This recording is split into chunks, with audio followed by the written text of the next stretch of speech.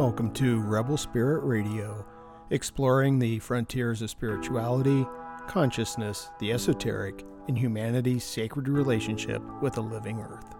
I'm your host, Nick Mather, and in this episode, I speak with Dr. Sharon Coggan, recently retired professor and founder of the Religious Studies program at the University of Colorado in Denver. She is also the author of Sacred Disobedience, a Jungian analysis of the Saga of Pan and the Devil.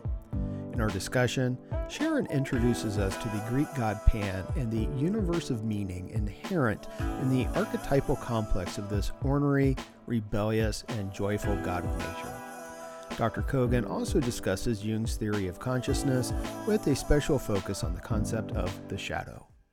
Dr. Sharon Coggan holds a bachelor's degree in religious studies from the University of Denver, a Master of Theological Studies from Harvard Divinity School, an MA from Stanford University, and a PhD from Syracuse University. She recently retired from the University of Colorado in Denver, where she founded the Religious Studies program and served as director for many years.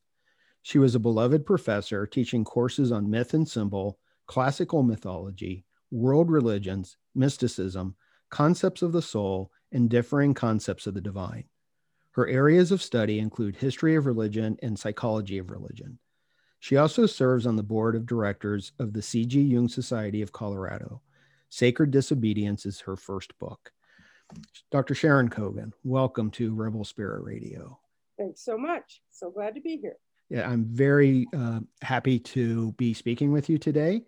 And I first wanted to congratulate you on your book. Thank you. I know that this was a labor of love for you, and it shows. It's beautifully written, and I think it's a very accessible book, accessible to non-academic audiences. So I want to encourage everyone to pick up a copy of it. I think you have some very important things to say in the book. Thank you. So we have a lot of ground to cover in sort of unpacking this. And I thought that maybe the best place to begin is to look at Pan, because that's what the book is. It's a Jungian analysis of the saga of Pan and the devil. And I imagine that most people are somewhat familiar with the Greek god Pan, but I thought I would ask you to go in a little bit about who Pan was. Okay. All right. So Pan was an ancient deity of Greece, and he came from Arcadia, which is this very remote area in the central Peloponnese in Greece. And it was known as a kind of cultural backwater. You know, it's in the Greek imagination, it was a primal place. There weren't even any great cities across the whole of Arcadia. So Pan emerges as, that's his home territory, kind of a forbidden, mountainous, rocky place, you know, an uncivilized place. And so this gave a quality to his character. And he was the goat god. Now I have a picture of him, a statue of him on the cover of my book. If you glance at it quickly, you might think, oh my God, it's the devil. No, it's Pan. So I'm arguing, I'm not the only one to point this out. I have a long footnote in which I name all the scholars in recent history who recognize a connection between the iconography of Pan and what became the Christian devil. The devil is modeled on Pan, not only Pan. The devil is kind of a syncretistic figure. You know, sometimes he has bat wings, you know, he has characteristics of many animals, but underneath you can see the goat. So the devil has the horns and the pointed ears and the goatish beard, and the lower body is a goat and a cloven hoof. All you have to do is say cloven hoof and people go, oh, it's the devil. Well, that's the goat. That's the goat god Pan, who in Greek mythology was not evil, but was holy. That's our main point, that Pan, as a quite natural deity of the goat god, he is a god of he's a shepherd god, a god of the goats and the sheep and the whole business of shepherding and even fishing. This is how he shows up in the astrology imagery of Capricorn. did you ever wonder why that goat has a fish? You know, it's a goat on top and a fish on the bottom. What is that? You know, well, that comes from exactly, you know, right out of Pan's mythology, because it's meant to represent a way of life.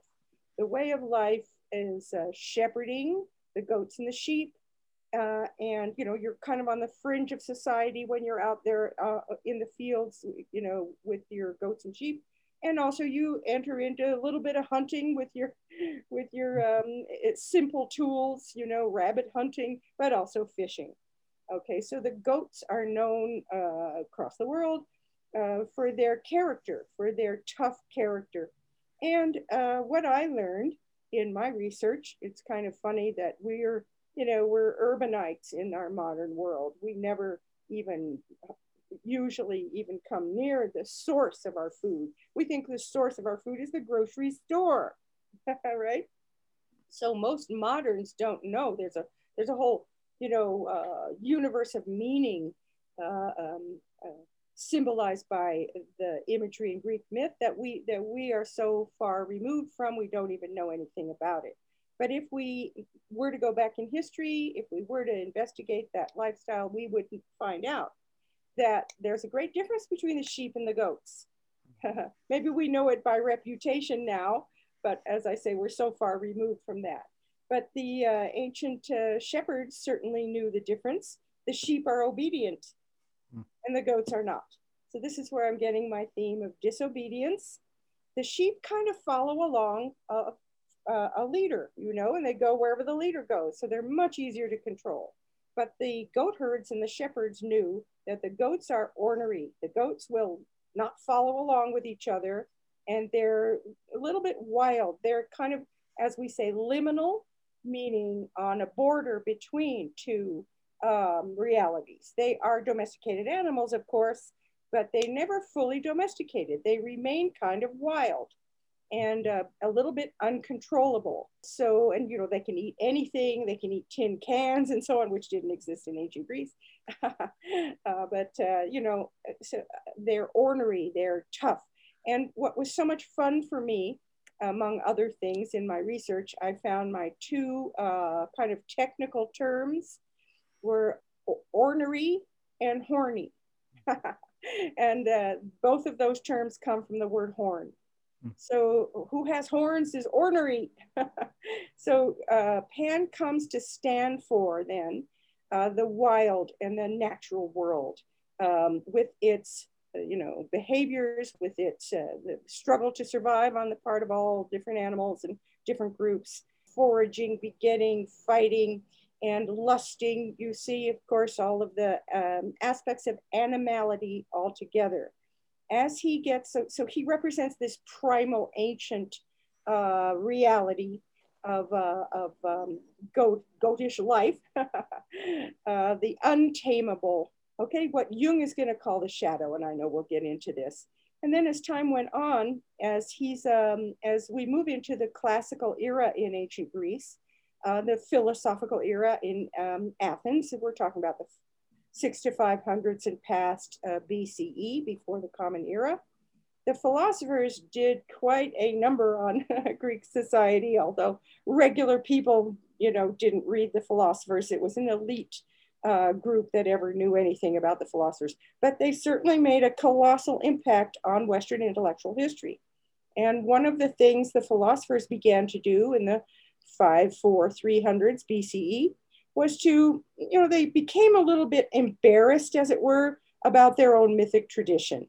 Do we really think that it's cloudy today because Zeus and Hera are having more marital problems? You know, did the lightning strike because Zeus has a pounding headache because Hera is bothering him again? You know, this is sophisticated philosophers speaking about the nature of existence, Plato and Aristotle and so on. So they kind of grew out of it.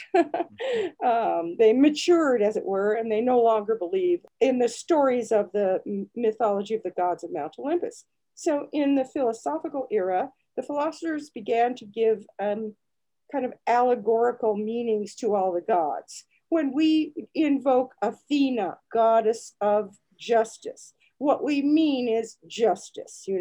When we speak about Aphrodite, we mean beauty. All right, so all the gods get reassessed and reevaluated and given philosophical qualities and identities. And so when they get around to Pan, well, what does he represent? So the philosophers used a kind of a linguistic trick, as it were, or a mechanism. The word Pan, the name of the god, is a homonym with another Greek word. A homonym, it's going to sound exactly the same, but it's two completely different meanings. Like we would say story and story in English, tell me a story. It's completely unrelated to my office is on the 5th story of the building, right? Although it's the identical word. Well, in Greek, they have diacritical marks, or what we call accents, on every word. And that's going to change the meaning of the word. So the name Pan comes from a conflation of the word paon. And so they merge it together as Pan. And then there were versions, I just love this, of the ancient name as Pon, his paon, Pan or Pon. Now I had, it's just a quick aside, but I had my precious little kitty that I named Pan when I was working on this book. And I just thought it was so cute. I thought I'll have to get another one and call him Pon. It's such a cute word. P with the omega N. So paon, Pan, related to all these words in the Greek language, in the Indo-European roots, for pasturing. It comes from pas and past and pasti and pati, pasture, pastor, pasturing, and the P shifts with an F in the Indo-European, pas and pus and pone and fus and food. So it comes from the same root as our word food. So this, it invokes a whole universe of meaning, as it were, the whole world of pasturing your animals, your herds, and nurturing and protecting them, right? So that had absolutely nothing to do with the other word Pan. Now the word Pan, his name has a slanted accent over the A, whereas this other word Pan has a circular accent mark. Pan sounds the same, but the two accent marks make it two completely different words. Well, the second word Pan with the circular accent mark means in Greek all, everything. So that's at the root of our English words, panorama, to see all, or Pan-American or Pan-Hellenic. There are certain sites in ancient Greece, like the magnificent city of Delphi. They called it a Pan-Hellenic site, meaning all the Greek cities would send, representatives and temples to all the gods there. So Pan means all. Well, then when the philosophers came to allegorize Pan, the goat god of the flocks, they used this other word Pan. And they said, well, the god Pan represents Pan, all of what? All of physis, out of which we get our word physics or physical. It means in Greek nature, or the natural world. So Pan comes to represent all, Pan, the natural world, the physical world, and the world of embodiment, the physical body, the physical earth. Okay, now that's fine. Okay, we're allegorizing. That isn't what Pan was as a goat god, but that's what he came to be over time in classical Greece. Well, then the philosophers do their work, of course, and give their contributions to intellectual history as it evolves in the Western world. And Plato, I don't think anybody could underestimate the influence that Platonic thought has had on Western civilization altogether. And Plato and the Platonists were the primary influence, one of the primary influences on the development of Christianity. So Platonic thought fed right into Christianity. That's a complex field, but we can, unpack that if we get to that. So Plato, and then of course Aristotle also, his pupil, had an enormous, we could never underestimate the impact of Aristotelian thought on Western civilization and intellectual history either. But Plato, especially in his era, had the much greater influence. Aristotle's influence really started to come in much later. So Plato developed a concept of a perfect realm of pure thought, the realm of ideas or forms, as he called them, the archai. They are transcendental. They exist in an eternal, unchanging, absolute, perfect realm.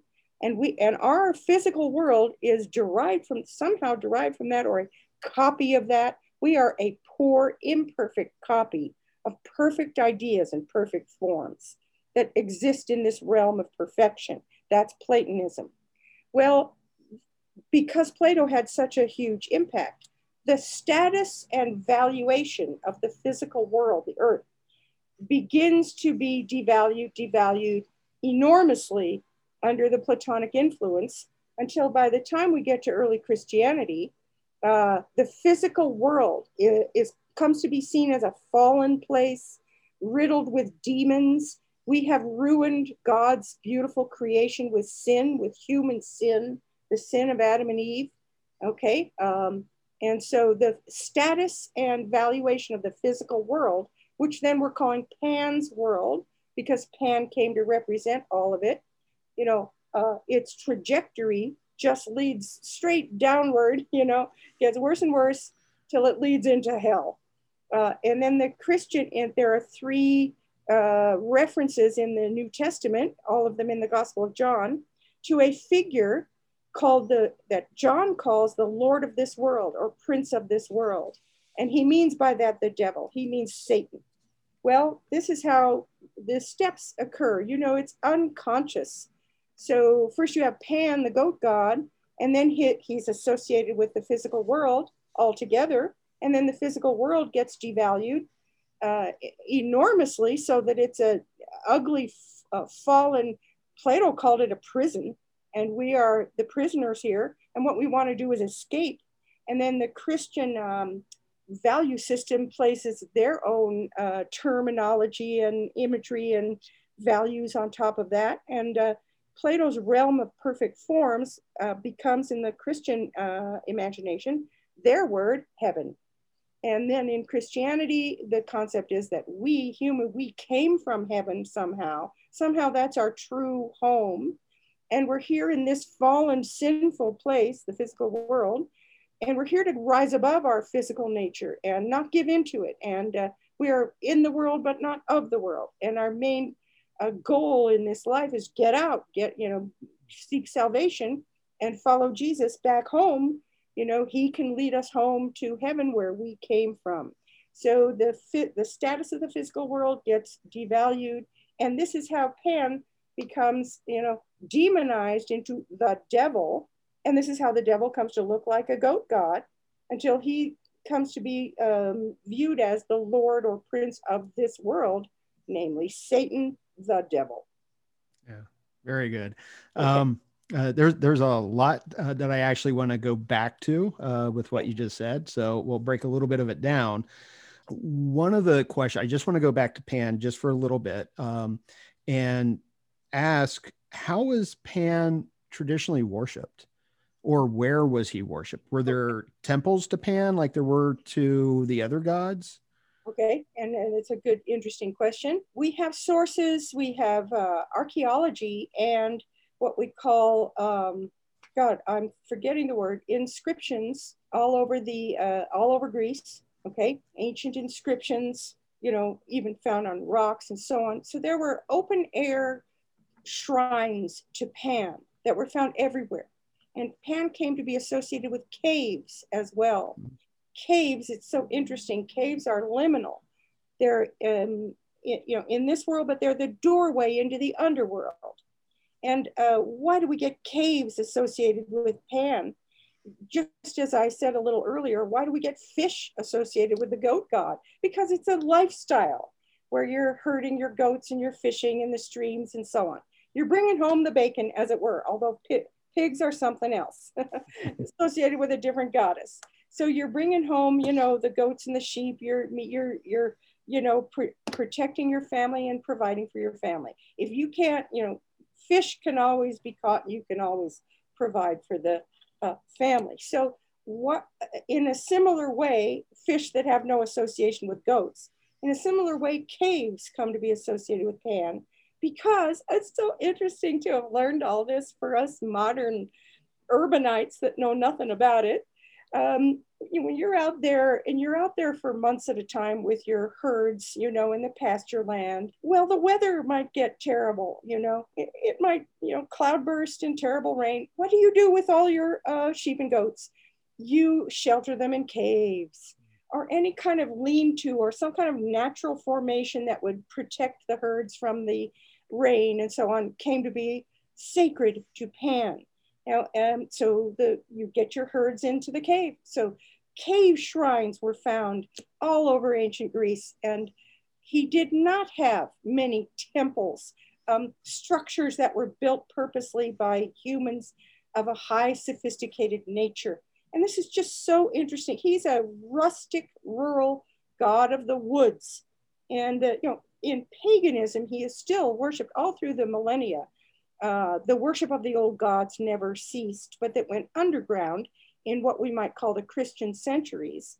So Pan, or the horned god of the woods, was always worshipped by pagans and still is to this day. And he's not evil. So he represents that primal, savage kind of realm of the woods. And when he gets incorporated into Athens in this classical era, when Athens has become so sophisticated and is producing the great works of civilization, they invented democracy, by the way. That was Athens in the 6th century BCE. They invented the court system. There's so much in our world that comes directly from not just Greece, but classical Athens that we take for granted. Well, we tell the story, the Greeks told the story of the Persian Wars. The Persians attack or try to attack Greece in the 490s BCE. And, they're on ships. So the people on the rim of the sea can see them. The Persians are coming. Here's all their ships. We can see them. So the Greeks had an athletic tradition. Right now, when we are recording this, we're into the first week of the Olympics, which is so exciting. Well, by the way, the Olympics were invented by ancient Greece, and the tradition of athleticism and the greatness and what an athlete can accomplish, all of it comes from ancient Greece. Well, a certain town on the rim of by the sea, the people. This is a real story. Not just a myth, but real history. They could see the Persians coming on the sea, and this one little town wasn't going to be able to amass enough of an army to fight off the Persian Empire. So they had a runner, an athlete from this town, and they told him, run all across Greece, quick, and tell everyone, yell it out everywhere you go. The Persians are landing, send an army. All right, and he did. And that guy, you all know the town he came from. It's called Olympia? Marathon. Oh, Parathon. Yeah. Marathon. Oh, Marathon. So yes. Okay. Run, which do they still have an event in the Olympics? It's a marathon. It came from a town on the edge of Greece. And it's a real event where this runner tried to warn the rest of Greece, and they did send armies in there, So the Greeks tell this story of Phidippides, who was the runner, the athlete, the marathon runner from Marathon, who runs everywhere. And he runs across the Peloponnese through Arcadia, which is a, more backward sort of rural area. And he runs into Pan. And Pan, who lives there, is just kind of hanging out, and sees the runner going by. And he calls out, the runner says, hey, send an army, the Persians are landing. And he stops and has a kind of conversation with the god Pan. Now, in ancient Greece, if you ever run into a deity, boy, you better, show him some respect, show him some consideration.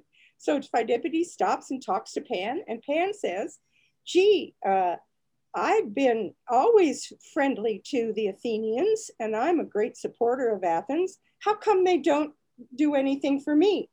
How come they don't even give me any honors, or remember me in their prayers or anything? I'm a god of Greece. I'm going to protect the Athenians too. So by the time Pheidippides gets back, of course, he tells this story how he met Pan in the woods of Arcadia on his run. And the Athenians immediately started worshiping Pan and giving shrines and, respect to Pan. And this is the part that's so interesting and why I bring it up. Because now, for the first time, they're going to build a temple or a worship place for Pan. And in classical, the height of civilization, the pinnacle of their classical civilization in Athens, they did not build a building for Pan. They knew that Pan is rustic and crude, as it were, animalistic, and he represents the natural world. So instead of a stately building, you have the Acropolis in Athens and the magnificent temple to the virgin goddess Athena. The word for virgin in Greek is Parthenos. So they built a temple for the virgin goddess, still standing, called the Parthenon. And it's a magnificent stately building. And then the Erechtheum and all the beautiful buildings on top of the Acropolis. Well, down on the side, down the hill of the Acropolis, they found an area that was undeveloped, and they made a grotto, like a cave grotto, and dedicated it to Pan. And this is the first real temple to Pan on the side of the Acropolis, a wild place. And they had the wisdom to think, keep him wild, represent him as he is, as a wild creature. So I had a student some years ago who put it so well. She called Pan, I like a drum roll when we're getting to something important. He's a crude, rude dude. So even the Athenians recognized his primal qualities and kept his worship place as a primal place of nature. Very interesting, very interesting. And I think that this is going to lead us to, especially with the idea of the caves, to what I want to talk about next, which is Carl Jung. And but before we get there, I have one question in regards to the Platonic division that we get, this dualistic worldview of this sort of imperfect physical world and a perfect transcendental world. Pan, if I understand correctly, is the only one of the Greek gods to have died. Is that correct? And I was curious if this dualism that's created by Plato, is that what killed Pan? Maybe indirectly, but we have a very strange story that I oriented my book around, and it tells of the death of Pan. And he's one of the only gods. It's ironic because he stands for the goats and he stands for survivability. He stands for the urgent, drastic struggle that animals in the wild enter into every day to survive, to find food and survive. So he represents survival. And he's one of the only gods said to have died. This story came from Plutarch, and it's our only reference to this story. Plutarch is a late writer. He's writing in the first century, BCE into the first century CE, Common Era. And he tells this strange story of a ship that was on its way through the Greek islands. It's the island of the Echinides, I think. And as the captain, the ship moves toward this island, it's dark, it's nighttime, it's quiet, and he hears a voice from the shoreline. And the voice, it's like a disembodied voice. And the voice calls out, when you get to Paxi, tell them, if there's no wind when you get there, call out and tell them, great Pan has died. And the captain doesn't know what to think about this. Captain is called Thamus. So there are scholars who tried to find a meaning in that story that Thamus was really Tammuz, who was the ancient Semitic god who died and rose. There are gods who had died. Dionysus died, but rose again. Persephone died, but rose again. But Pan is not described as resurrecting after dying. So that's the difference there. So the captain doesn't know what to do, and he's very wary. You don't just talk about the gods like that, you know. The Greeks were very reverential toward all their gods. So the ship comes toward this island of Paxi, and it's, you know, it's very quiet, no wind at all, you know, no weather. And so he said, I guess I better do what they told me to do, you know. And he calls out, great Pan has died. Homegas Pan Techneke. I'm sorry, I'm not right. Great Pan has died. And he heard that all the ship's company heard this enormous great wail of nature, like a great sigh, and sorrow like a scream or wail, as all of nature, Pan, all of nature died. And all the gods left the physical world, left nature, and nature has died with a great, you know, cry of sorrow. Now, Plutarch picks that up. His context was, why have all the oracles gone silent in his day? You know, there were oracle sites all around Greece, not just the Delphic oracle. And these were sites from the earth where there are geysers, you know, or gases that emerge from the earth and hissing sounds and so on. The Greeks thought, oh, that's the gods talking from the earth, the ancient goddess Gaia or Gaia, you know, the earth goddess, giving us messages from the earth. So they set up these oracle sites and would ask questions. We're all familiar with that.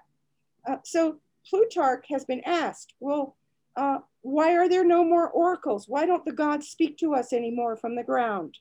Well, Plato, a couple hundred years earlier than this, kind of helped to kill off nature, right? He killed off the physical world by saying it is a fallen place. It isn't even real.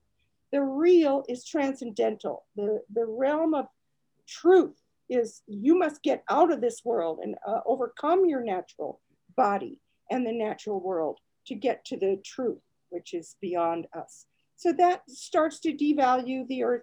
Well, by the time we're in the 1st century, people aren't going to the oracles anymore, and the oracles aren't speaking. And we have a very complex, you know, I'm skipping over a very complex field of many, many new religious forms springing up, and Gnosticism and so on. And one group was more anti-worldly than the next. So I've described it as a trajectory, a dystopian trajectory that comes into the field in intellectual history and religious history at this time.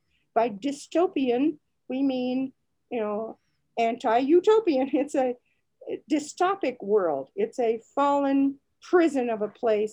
We don't find the sacred here. The sacred has left. Well, symbolically, then all the gods left. Well, that story of Pan's death, Plutarch says, well, this is why he's giving an explanation. He's asked the question, why have all the oracles ceased? And he answers, you know, I think some of those gods that were speaking in the oracles have died. And they weren't entirely immortals to begin with. Some of them were nymphs of trees. And as we know, a tree can live for thousands of years. I think, isn't this true that the oldest still living beings on this earth are the sequoia, you know, redwood trees, or among those trees? They're 6,000 years old and they're still alive. Isn't that amazing? So the nymph that lived in that tree, you know, is ancient, thousands of years old, but trees eventually do die, Plutarch says. And the goddess in the tree dies too. And that's why the oracles aren't speaking. And then he tells the story of Pan, the god of the earth, you know, the woods and the whole earth died. That's why the oracles aren't talking to us anymore. Well, then the early church father and church historian Eusebius picks up this story in the first, he's writing in the 300 to 400s CE. He picks up this strange story from Plutarch and he says, aha, let's look at this closely. When does Plutarch report that the god Pan has died? Because Plutarch put in there, in the era of Tiberius, our emperor, all the oracles went silent and the god Pan died. All of nature died. And so Eusebius picks this up. Aha, he says, it happened in the reign of Tiberius Caesar. That is the same time when our Lord Jesus Christ was had advented into this physical world, when God in his wisdom, came down and put himself in a body and walked in this earth. That's when it happened and not any other time. Isn't that interesting? Here's why the nature died. Here's why Pan was overcome and died, because Christ was in the world at the time. And Jesus exorcised all the demons from this earth. So then all the demons comes out in Greek as pandaimonia, which, by the way, was the subject, the title of my dissertation, Pandaimonia, the death of all the demons. So Pan, in the Christian author's words, Eusebius, was formally associated with demons, pandaimonia, and negativized, the demons were evil, and Jesus Christ has exorcised or chased them all away out of the earth. Okay? Mm-hmm. So there's this strange story of the death of Pan, which had no other reference. Okay, very interesting. And it reminds me I know that in the biblical tradition, wilderness is quite often demonized. Yes. And, it's like that's where Adam and Eve were sent, yes. After they disobeyed God, was out into the wilderness. And that's where Jesus confronts Satan, or Satan confronts yes. Jesus, is in yes. the wilderness. And it was seen as this place of moral confusion and whatnot. Yeah. So it's very interesting. And I also see a little bit of irony in the sense that Jesus, the historical Jesus, was largely teaching to the peasants. He was out in the pasture lands. Right. In many, yeah. And he uses all the shepherding and goat herding imagery. The mm-hmm. pasture and the lost sheep of Israel and so on. Right. Yeah. But there it's the lambs, not the goats. Yeah, the lamb. Right. So the Hebrews had practiced the scapegoating ritual, and that's a goat. That's, all the sins of the society is the tribes put onto a goat, 2 goats, one goat sacrificed to God, and the other one receives all the sins and all the trouble and negativity and disease and pollution of the society. And they tied a red thread around its horn so they'd know if it ever came back. They didn't kill it. They pushed it out into the wilderness. And there go all our sins and all our problems. That's called scapegoating. So I have a section in my book where I talk about the spotless lamb led to the slaughter, Jesus. So it's the same formula, though. We're getting into Jung here, and Jung will see that quite differently. So I called him the scape lamb, the scapegoat and the scape lamb. And so it's just my funny little note here that I'm reading my text over and over and over, and your eyes kind of gloss over after a while. So I'd always read that scape lamb as space lamb. So I have in my mind that he's a space lamb. Yeah. Yeah. Well, I know one author is making an argument. He's referring to Jesus from outer space because of the cosmic Christ. So his book is, I think, something like Jesus from Outer Space. Oh, okay. Like an alien traveler? I don't know. I haven't read the book. I've only heard bits of his argument, but it's focused on, Paul's version of Jesus, which is a different topic. So I think that maybe what we might want to do to flesh this out is take a look at Jung. And I know that probably most, if not all of my listeners are familiar with Carl Jung. But I thought it might be helpful for the few who may not be, if we could introduce him a bit. Okay. And specifically, and I know this is a loaded question here, there's a lot to this, but I thought it would be important to explain some of the concepts that you use throughout the book, in particular, shadow, repression, projection, archetype, and complex, because those are all crucial to what you're doing. Right. Okay. And I have something directly from Jung here.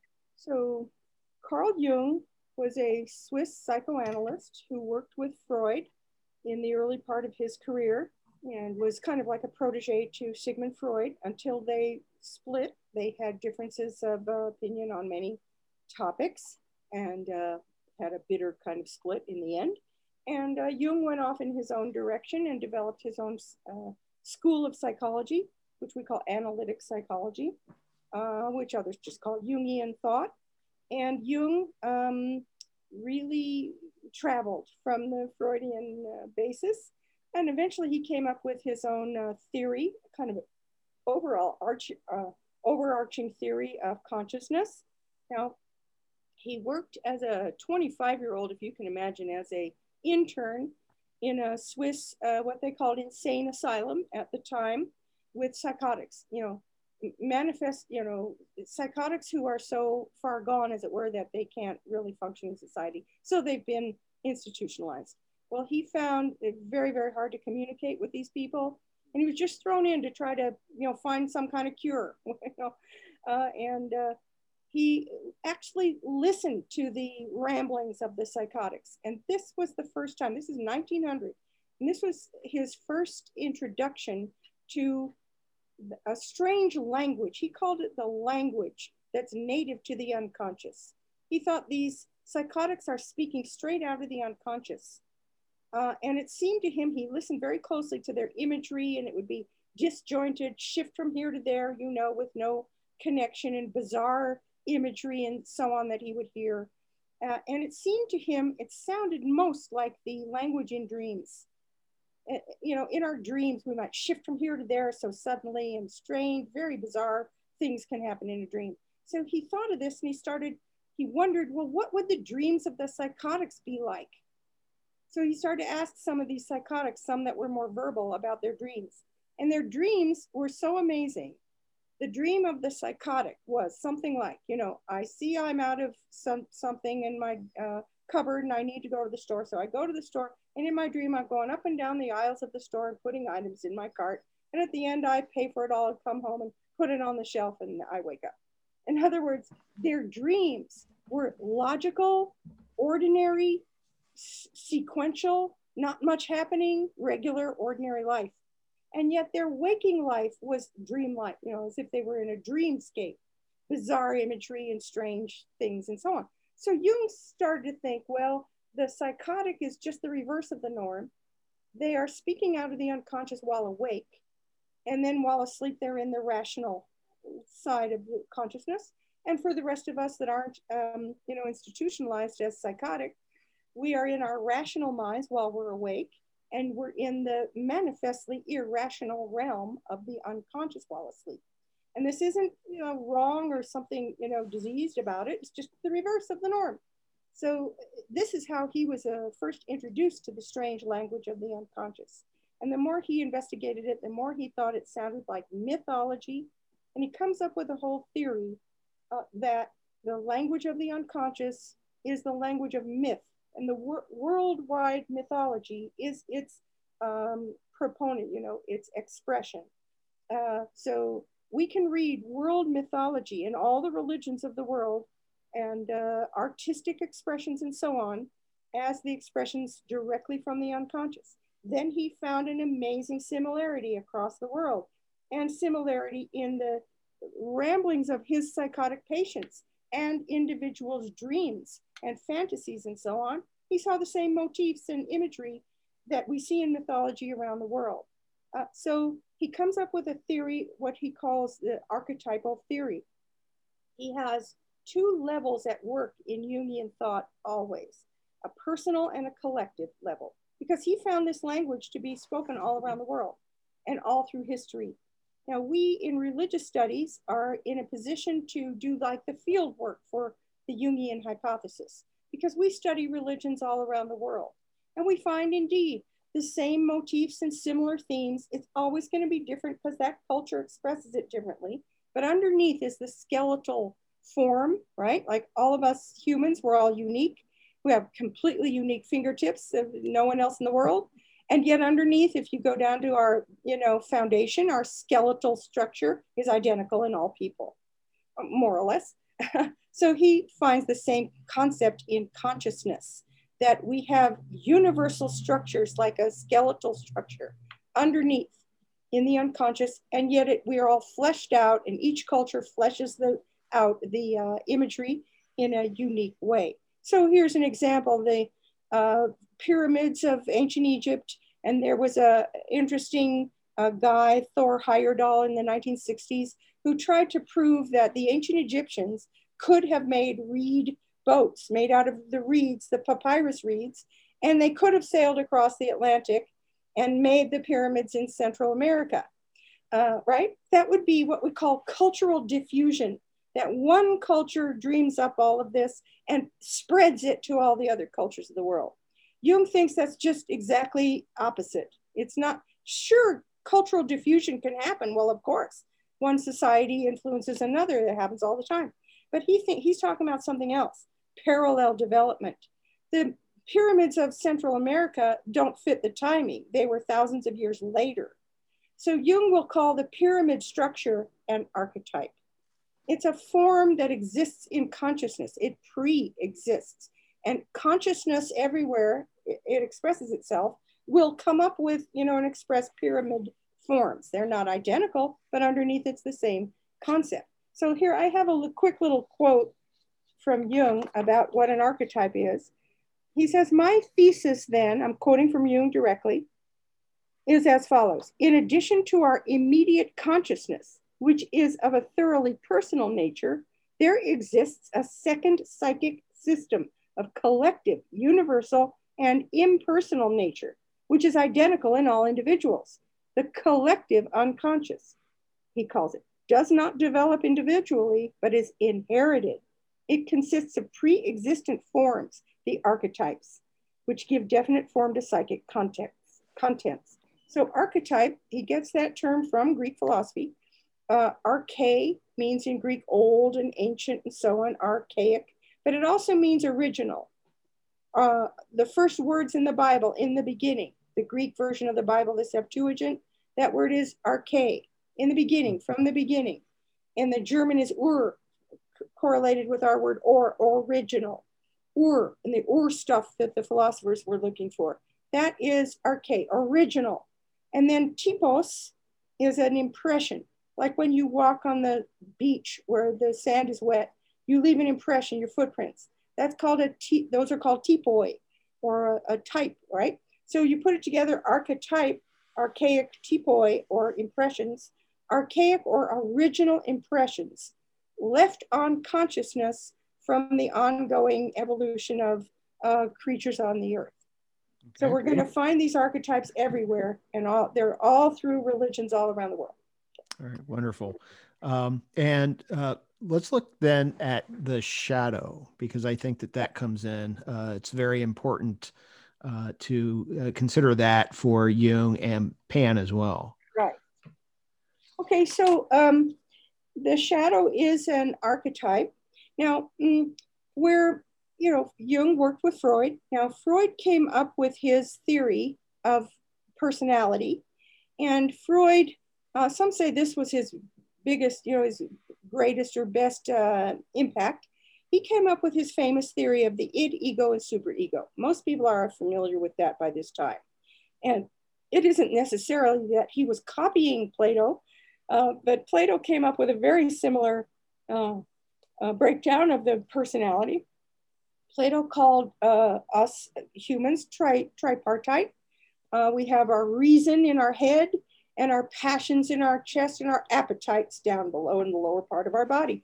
And that's animal. We're an animal in the lower parts of our body, our appetites. And of course, Plato, claimed we've got to negate the appetites, and rise above and lead with reason till our reason can be released from this prison house of our body and fly back homeward to the realm of forms. So go a couple thousand years from there to Freud, and he had the id, ego, superego. So what he meant by the id is the seething, the subconscious, Freud called it, and its resident is the id. When we're born, we're all id. It's the savage animal. It wants what it wants. The baby cries.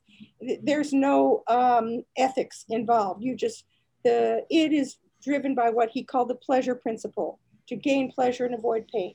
Okay, and then the ego develops, and then the superego is the parental voice internalized. Okay, so Jung was exposed to these ideas. And eventually, when he develops his own philosophy, he came up with his own breakdown of the personality. And he thinks these are Jung's categories now. The ego, and Jung means something very similar to Freud. That's the ordering center of rationality, rational consciousness. It's lit up, okay? Like you have a light bulb go on, and we say we shed light on something. That's our rational mind that looks with light with our eyes to examine things, rationality, ego self. And Jung imagines that the ego wears a mask in its, it's the very front, the way that we present ourselves to the world. He called it persona. The persona is completely manufactured. It's how you want to present yourself to the world. Your tattoos or your hair, your clothing, your business suit, however you want to present you. This is how you want the world to see you. Okay?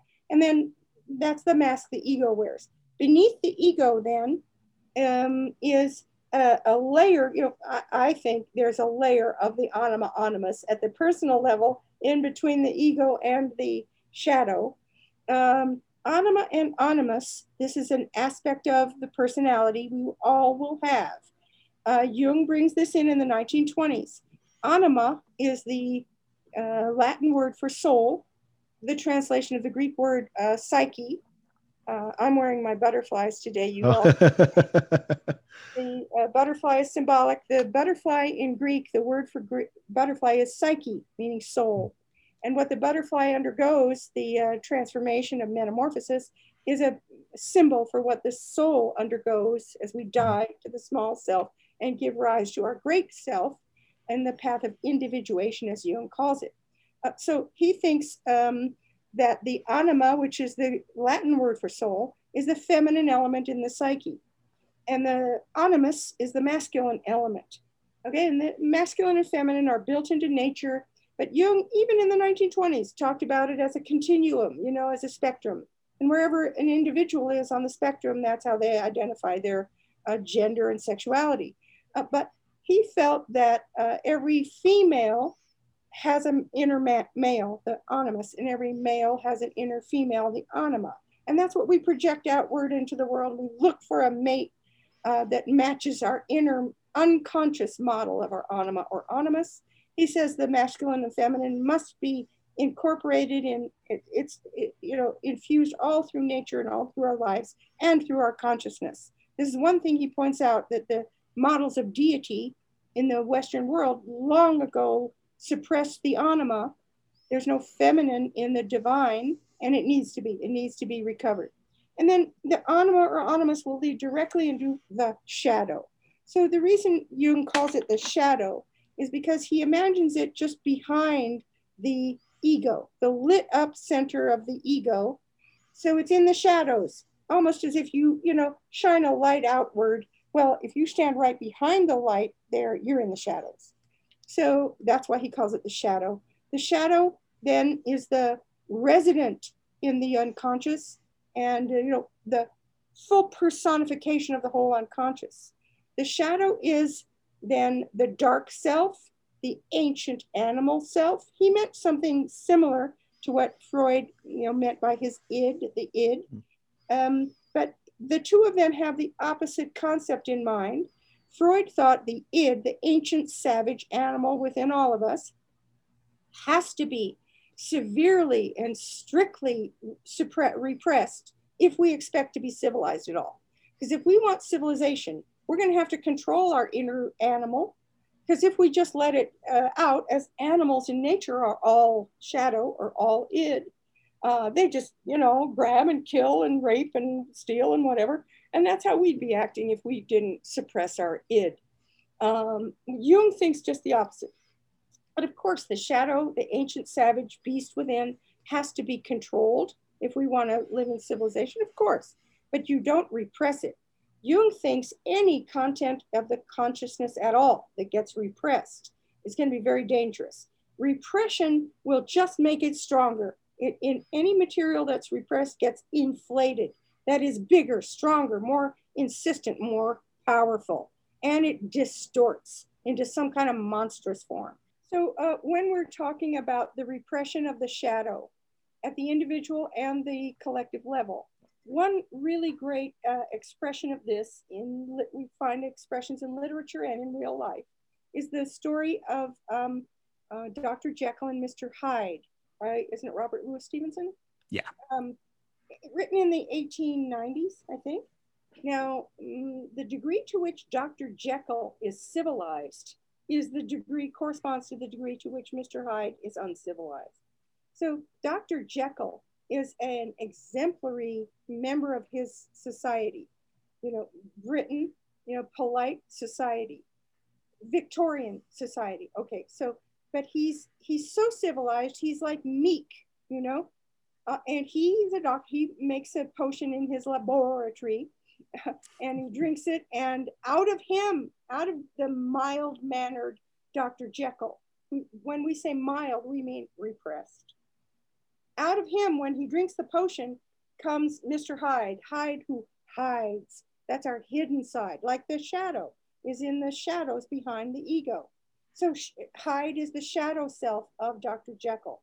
Now, because Dr. Jekyll is so repressed, as British society is so repressed at that time, and not only Britain, and not only in the Victorian era, that is why the shadow within Dr. Jekyll is so out of control. He's been nursing a monster. And when you tap into it, Mr. Hyde comes out, and now you have a monster loose. So Mr. Hyde, you notice he's always depicted as bigger and stronger, more muscular than Dr. Jekyll. That's the sign of inflation. Here's the inflated shadow of Dr. Jekyll and of all society. So now Hyde is loose and he has no scruples. He's a sociopath. He has no sympathy for anyone or anything. And he just rapes and pillages and murders and steals. He does all the things that we, have learned to control in our civilized society. He's out of control. Here's our model of a dangerously repressed consciousness, Dr. Jekyll, who's nursing a monster, Mr. Hyde, who's going to destroy society, civilization. Well, that story is written at the same time. It's so amazing that you have a real life example of Dr. Jekyll, Mr. Hyde, in the contemporary figure of Jack the Ripper. Now, nobody knows. I don't think that case was ever solved, right? And there are rumors that he was a royal or associated with the royals or whatever. In regular daily life, he was probably a real civilized, perfect gentleman. And then he goes nuts, at night or whatever, and goes out ripping up prostitutes, severe, just horrendous crimes that he committed, savage, cruel, sadistic. And then he wrote to the police in the blood of his victims. Do you know that? He wrote postcards to the police. Here's my latest victim. You're reading her blood, Oh my God, it's such a extreme distortion of highly civilized Victorian life. Well, this is what's nursed by repressing the shadow so severely. Okay, so literature and real life show the expression of that dangerous dynamic. And that's just what we have with Pan, the old goat god, who represents a shadow because he's an animal. Okay, and the human connected with the animal shows the shadow side. He's a shadow figure. And he gets distorted and inflated to be much more powerful into the devil, which is a distorted form. So we have the persona and the ego, and then the anima animus and the shadow, although Jung thought the anima animus is a deep, deep structure, especially at the collective level. And then what Jung called the path of individuation, he notes, he does a lot with words and word origins.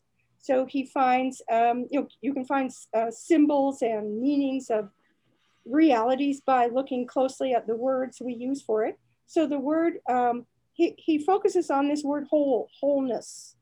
And he notes that, and that's the goal of the Jungian system, psychologically for the individual and for this larger society, the collective. Our goal is to be whole. Okay, and he notes that the word whole in the Indo-European root is related to the words health, healthy, holy, halo, halography. Okay, all of these words, holistic. So health and healthy and holy are directly related to whole. So his goal is to create wholeness in the psyche. And you do that by combining the two opposites to create a condition of wholeness. So every female needs to incorporate her masculine side to create a condition of wholeness, etc. The ego needs to incorporate the shadow to create a condition of wholeness. That would be health. Okay, so if you're not whole, then you can't be healthy. So anything that's repressed isn't being incorporated, isn't being, his word is embraced. So that's going to lead to problems. So Jung posits there's always a psychological or intellectual ego term and a corresponding unconscious term or mythical term for the same thing. So his method for gaining health, moving his client, his patient toward health, is what he calls the path of individuation. The mythical term for it is the hero's journey. So the hero in myth represents the ego self. It's light, it's lit up. So it's sometimes called the solar hero. So here, I'll give you an example. So often in stories, the vehicle that we're traveling in, is round. It's a mandalic. It's the round shape or mandala, which shows up in religions all over and symbols and imagery all over the world, is a symbol of wholeness. So we're traveling, let's say, oh God, we could do it so easily in our imagination. We could just leap and travel to a galaxy far, far away. And we're traveling in this sacred vehicle. It's a hunk of junk, as we know, but it's sacred. It's the Millennium Falcon. Well, every little detail in that story is symbolic. Millennial, it's ancient of the ages, and it's a falcon. That's the sacred bird of ancient Egypt, etc. You see, and who's traveling? We're gonna find our guy, our hero, Luke Skywalker.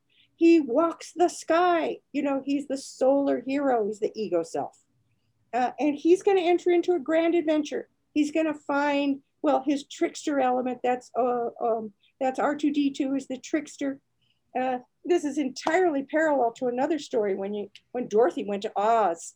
She was knocked unconscious and went to Oz. Well, Oz is the deep unconscious. Galaxy far, far away is the deep unconscious. So Dorothy is the ego figure there. It's her trickster figure, her embraced shadow, that's Toto, that gets her into all her trouble. Well, you see the exact parallel, and they're both farm kids that are not from that family. They're both raised by aunt and uncle, and we find out they're both royals. It's the same story. It's an archetype underneath, and there are 1,000 stories told on this same model. That's why Joseph Campbell called his text The Hero with 1,000 Faces. So we've got Luke Skywalker, whose little trickster aspect, R2D2, gets him into all the trouble he gets into and saves him. And he connects with the wise old man, Obi-Wan Kenobi. And they go and travel. They connect with the personal embraced shadow, Han Solo. He's solo. He's out for himself. He says, I'm not in this for your revolution, sweetheart, and I'm not in it for you, princess. I expect to be well paid. I'm in it for the money. And of course, she says to him the immortal lines, if money is all that you love, then that's what you will receive. So he's the embraced shadow self, the savage, the animal, the one that's out for himself, you see? And he brings with him the animal element of the psyche, Chewbacca, who's pure animal. We incorporate, we get them all together, just like Dorothy finds the scarecrow and the Tin Man and the lion. Here's her animal self. We incorporate them together and travel, and we're going to go find our anima figure now. That's Princess Leia, and she's going to lead directly to she's right in the grip of the great collective, distorted, inflated shadow figure, Darth Vader. Okay, so the journey of the hero's journey, what they're seeking is freedom for the galaxy. You always have a big goal. The hero has to get a boon, has to earn the boon or the gift, and bring it back to all humanity to share it. Your hero's journey isn't over until you share your gift with all humanity. Okay, so, they do, and they reach all of them together on the ship. And the last scene of episode 6 is with all of them together, and even the dead ones have come back and they're shimmering, everyone's together. That's your image of wholeness. You have reached a condition of wholeness. Now, you've got to mess it up again if you want more stories. If you want a sequel, you can't stay in wholeness. But, Jung's goal for his clients was to reach wholeness, health. the hero's journey. So each of you out there listening to this, you're supposed to ask yourself, I'm on my hero's journey. This is also called the authentic life or the examined life.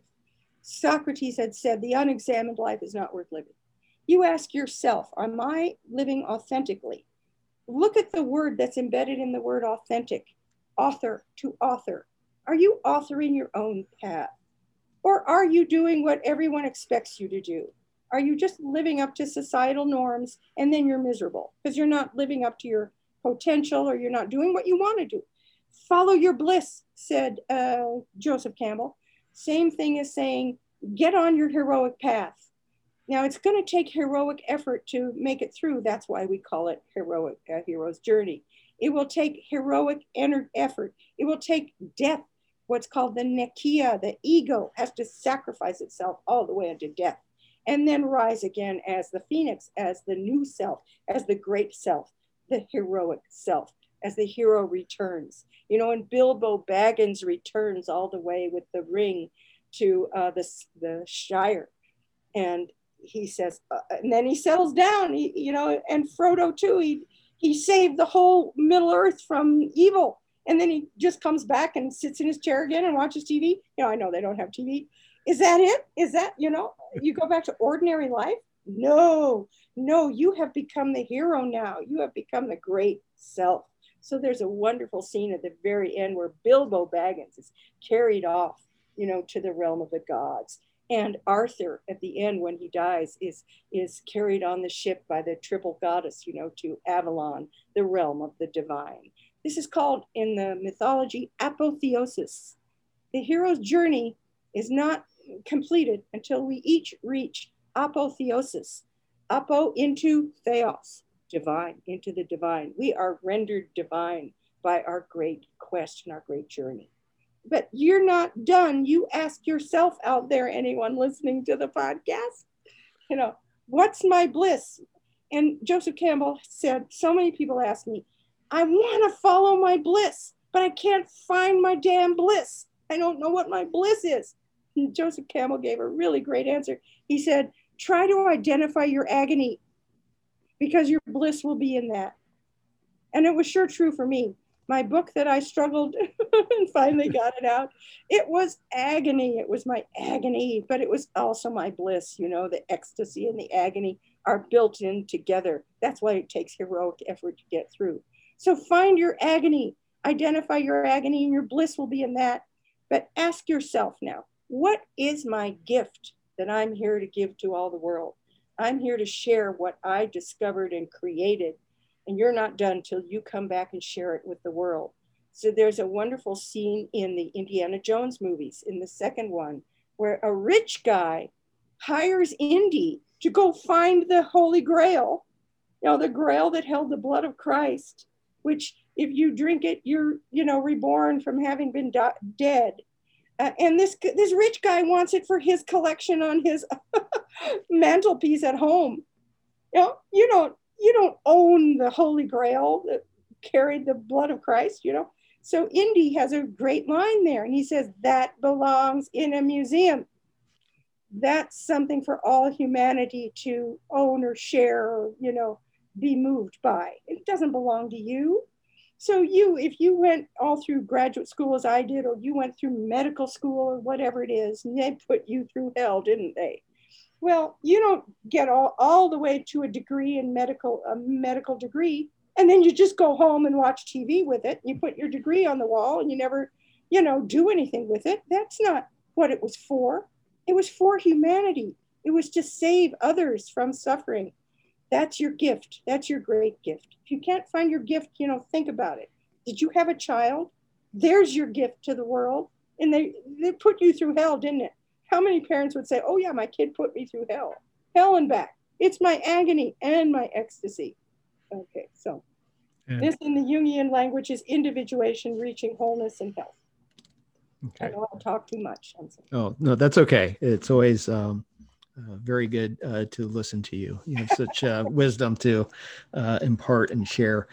One of my favorite, I think, quotes from Jung is, how did he say it? I'd rather be whole than good. Yeah. Yeah, right. Oh, well, perfect. You can't be perfect because perfection would leave out the shadow. So this was all leading to the concept of the shadow, the dark self, or the animal, savage, ancient self. Jung thinks we have to incorporate that. We have to embrace that. Just as Dorothy embraces the cowardly lion. You're not afraid of the lion. Look at the tarot card for strength. It's a girl with a garland of flowers guiding a lion. Here's the image of ego and shadow combined. Okay, so we have to incorporate the shadow. Now, my book is about the severe, what's my word? The severe repression of the shadow through the millennia. When Plato first split the cosmos and he said, this physical world is fallen and corrupt. And then the Christians came in and said, it's sinful. You got to get out of it. They split the holy and the true from the lived experience of everyday life, right? So the shadow, the savage self in the physical world has been severely and systematically repressed for millennia. So it's ill, it's sick. We've been nursing a monster in our consciousness because we don't allow the shadow to come to expression. So when it comes out after it's been repressed for millennia, it is much more powerful, all inflated and twisted and distorted into a monster. And this is why once it, erupts out of the psyche, it leaves violence and ugliness and horror in its wake. We today in our world are strangling, we're suffocating, we're being bludgeoned. I know I'm mixing my metaphors by a severely repressed shadow. This is what you get when you repress the shadow for millennia. Non-stop violence, gun violence, continual war everywhere in the world, sick, twisted, distorted sexuality, which has been repressed for millennia. Sexuality is all embraced in the shadow because it's savage, it's animal, it's the forces that nature put into us for our survival. You repress all that, you're going to get a world like we have now. Screaming rage, constant, toxic. I've heard the internet, the social media site, called the realm of toxic disinhibition. So much viciousness is spewed out in social media. Where is all this coming from? And look at all this angry rage and white male rage and all of this, and the gun violence, as I say, all of this is a result of having repressed the shadow, which is very powerful. This is exactly the wrong aspect of the psyche to repress, because it's going to come out as a monster. And that's what we are witnessing in our world. If I can just say quickly, I know I'm talking too much. No. Jung wrote an amazing set of articles on World War II, on the Holocaust. Now, the first one is in 1936. It's an article called Wotan. Wotan was a Germanic god. We get our days of the week from the Germanic gods. Wotan is Wednesday. Odin, Wotan, Woden, Wonden, Wednesday. And Thor, of course, is their famous god. Of course, it's all over the place in the modern mythology of the Marvel universe and movies and so on. That's modern myth, science fiction and fantasies, modern myth. So Thor, of course, with his magnificent hammer, the god of the thunder, lightning. We get our word Thursday from Thor's day. Anyway, the gods of ancient Germany were repressed. The gods stand for archetypal forms then. Now, I don't want to go into the whole thing. I'm just trying to give an example. When Germany Christianized, like all en masse, Christianity didn't come from their culture. It wasn't authentic to them. And they were a warrior, proud warrior culture. And they were forced to kind of accept this external norm. And in the religion that they accepted, the model is mildness, turn the other cheek, love the enemy, peace that Jesus represented. Well, that didn't fit the Germanic consciousness or culture at all, which was a proud warrior culture. Well, then these gods just got repressed in the German consciousness. And then Jung points to, he started to see a real danger warning signs from his German patients in as early as 1911, 1912. He called it the blonde beast. And we are seeing the blonde beast arising in our world now with the, angry white male syndrome. Hmm. And he, witnessed as a Swiss person, witnessed next door to the horror that developed, in Germany. So in 1936, he's on it. And he's saying this is extremely dangerous. The whole nation of Germany is in the grip of a collective psychosis, which I believe he would say about our culture today. You tap into the unconscious, which here's your swastika, which is an ancient Indian term, going in, the counterclockwise direction is into the unconscious. You move into the unconscious and you tap into the monster that's been created for millennia, and you release it, and out comes, an extremely dangerous monster, and the whole world was endangered then. So he writes this series of articles about this, Wotan, and then after the catastrophe in 1946, and you can just see he's just horrified, witnessing what happened. Well, what happened was a collective psychosis, and it had to do in part with the severe repression of the shadow. That's what I'm pointing to in my book, how we have to release Pan from the distorted guise of the devil, get that off him, just as toward the end of the episode 6, such a wonderful scene where Luke Skywalker and Darth Vader asked for it. It was his idea. Darth Vader says, "Help me take this mask off." And Luke Skywalker helps him remove the mask. That is, remove the heavy distortion of Darth Vader. And underneath we see Anakin Skywalker, a scarred, ruined person, but he's going to recover his true self. Yeah. And I think that this is why I believe your book is so important. I am in complete agreement with you that our culture is very sick. And so much of it is based on repression for a variety of ways, all that you listed. But I also, one of my primary concerns is with our ecological crisis. And I think this is precisely where Pan is so important. Yeah. Because we have repressed that. We've repressed our animal nature. We've even, people have and I think it's unconscious, people will often, and I've had students do that, humans and animals. Right. And I always say, well, humans are animals. Yeah, that's right. And I am thinking also, what Thoreau had said is that in wildness is the preservation of the world. See? So we need that wildness. We need Pan. And I know we're getting close to the end of our time. So I did want to ask you this question. One of the things that I've been interested in is this sort of shifting dynamics, I guess, of religion in the United States. And the largest growing community has been those who identify as spiritual but not religious. Yes. And the numbers of Christians are going down, especially white Christians. I think that's down to something like 44%. And you end your book talking about this a little bit, where you provide an argument for something like a new form of Christianity. Perhaps you talk about the grandchild to Judaism and Christianity, or the rebirth of a kind of paganism. Yeah. And I see that, but also at the same time, that this is something that is going to erupt spontaneously from the unconscious. It is, right. And that we need this new archetype. And my question for you is, do you think that Pan is in the process of being reborn? Indeed, I do. And that's what my book is about, and it's an invitation, to Pan to be reborn. And of course, through just as I end with the section called an urban myth, a new urban myth.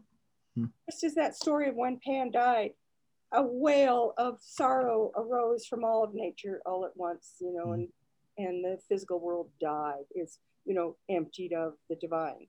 Well, I'm calling for a revival, and I'm saying at the end, I can just hear it, I can hear the tunes and the poof, you know, uh, Mm. marks of the goat god reviving.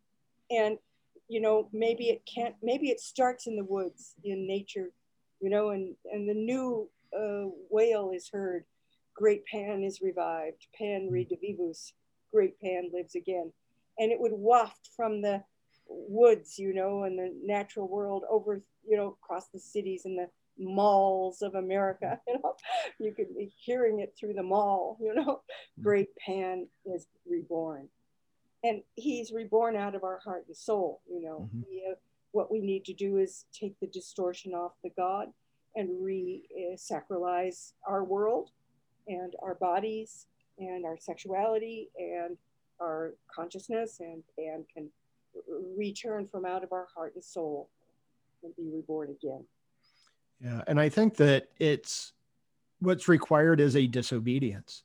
I'm thinking in terms of like the Extinction Rebellion, that what we need is this sacred disobedience. Right. And that's one of the elements. That's the ornery aspect of the goat, where the sheep is, follows along, and the goat is ornery. I'm looking for. I have some printouts from my book here in front of me, but while I'm talking, it's hard to go find it. Yeah. My text. But I have a little section there. I'm talking about the pastures in the sanctimonious robes of the religious authorities for millennia have convinced us we are sheep, and we are wretches, and we are born in sin, and we are sinful beings that can't even save ourselves, and that we need to be saved from our own nature. We're stained, we're sinful. And they have used, and we have bought into it for thousands of years, we as a collective whole, giving them our own permission for them to fleece us. The pastors in their sanctimonious robes are fleecing us sheep and pulling the wool over our eyes. See all of my sheep analogies. We have been too much following the sheep, to the slaughter, all the way to the slaughter, all the way to our own destruction. We need to get some goat energy. We need to get ornery. We need to revive our native sacred disobedience. And by that, I mean dissent. I mean, the disobedience is the wellspring of our whole democracy, by the way. Dissent might be our most prized possession in a democracy. You have to be free to dissent and disobey the norms, of society, especially if they're sick, if they're unhealthy and unwhole. Okay, Yeah. so we got to revive our sacred disobedience. I refer at the end to Prometheus as well. He's another model of sacred disobedience. He disobeyed Zeus and gave humanity the greatest gift of fire. And he's been punished for it through all of the eons of time. But we honor Prometheus. Where would we be without the gift of fire? Where would we be without disobedience? For 1,000 years in the medieval era, people just went along, and there wasn't a lot of generational difference, I always say, and so nothing changed. It was a static, stagnant society until the Renaissance, until things started to open up again. Whenever you have a generational difference, the kids don't want to do what the parents want. The kids are, rebellious. That rebellious adolescent deal, right? I always say, oh, that's sacred. That they have to. They're supposed to rebel, no matter what they're rebelling against. Don't worry about it. But this is healthy for the youth to rebel against the norms of society which they are inheriting. If they didn't rebel, things would never change. Yeah, I think that that's exactly what we need right now, to recognize our animal natures, to rebel, to listen to, to nod to that pandemonia and the daemon, to listen to our inner spirit in that voice. All right. Well, Sharon Coggan, it's been a delight speaking with you. How can people find out more about you or reach you if they have any questions? Yeah, thank you. And I'm inviting people, if you heard this, whether you agree with me or disagree with me, Sure. Contact me. I'm happy to have you email me. My email is Sharon, SHARON .Coggan, COGGAN @ Denver, all one word, UCDENVER.edu, University of Colorado Denver .edu. And sure, I welcome, I don't know if I'm going to be welcoming all the disagreement, but that's okay. That's disobedience. You can dissent with what I've said. Hey, it's in the spirit of the subject here. But I very much invite your commentary, and thank you for listening to me. I didn't mean to go on too long. Oh no, it wasn't too long. I'm just mindful of the time because I could speak to you all afternoon. Talk for days. Yeah. Look forward for you to get my book and read my book. It's fun and exciting. And let's just end with praising the Lord Pan and inviting his return.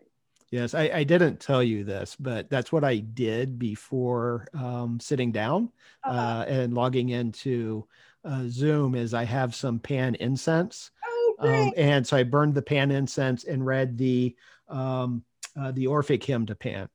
Oh, fabulous! Isn't that perfect? Yeah, so I thought that was the perfect way to invoke Pan and to begin this conversation. I thank you so much, Nick. I so much appreciate your giving me this opportunity, and thanks to all of you for listening.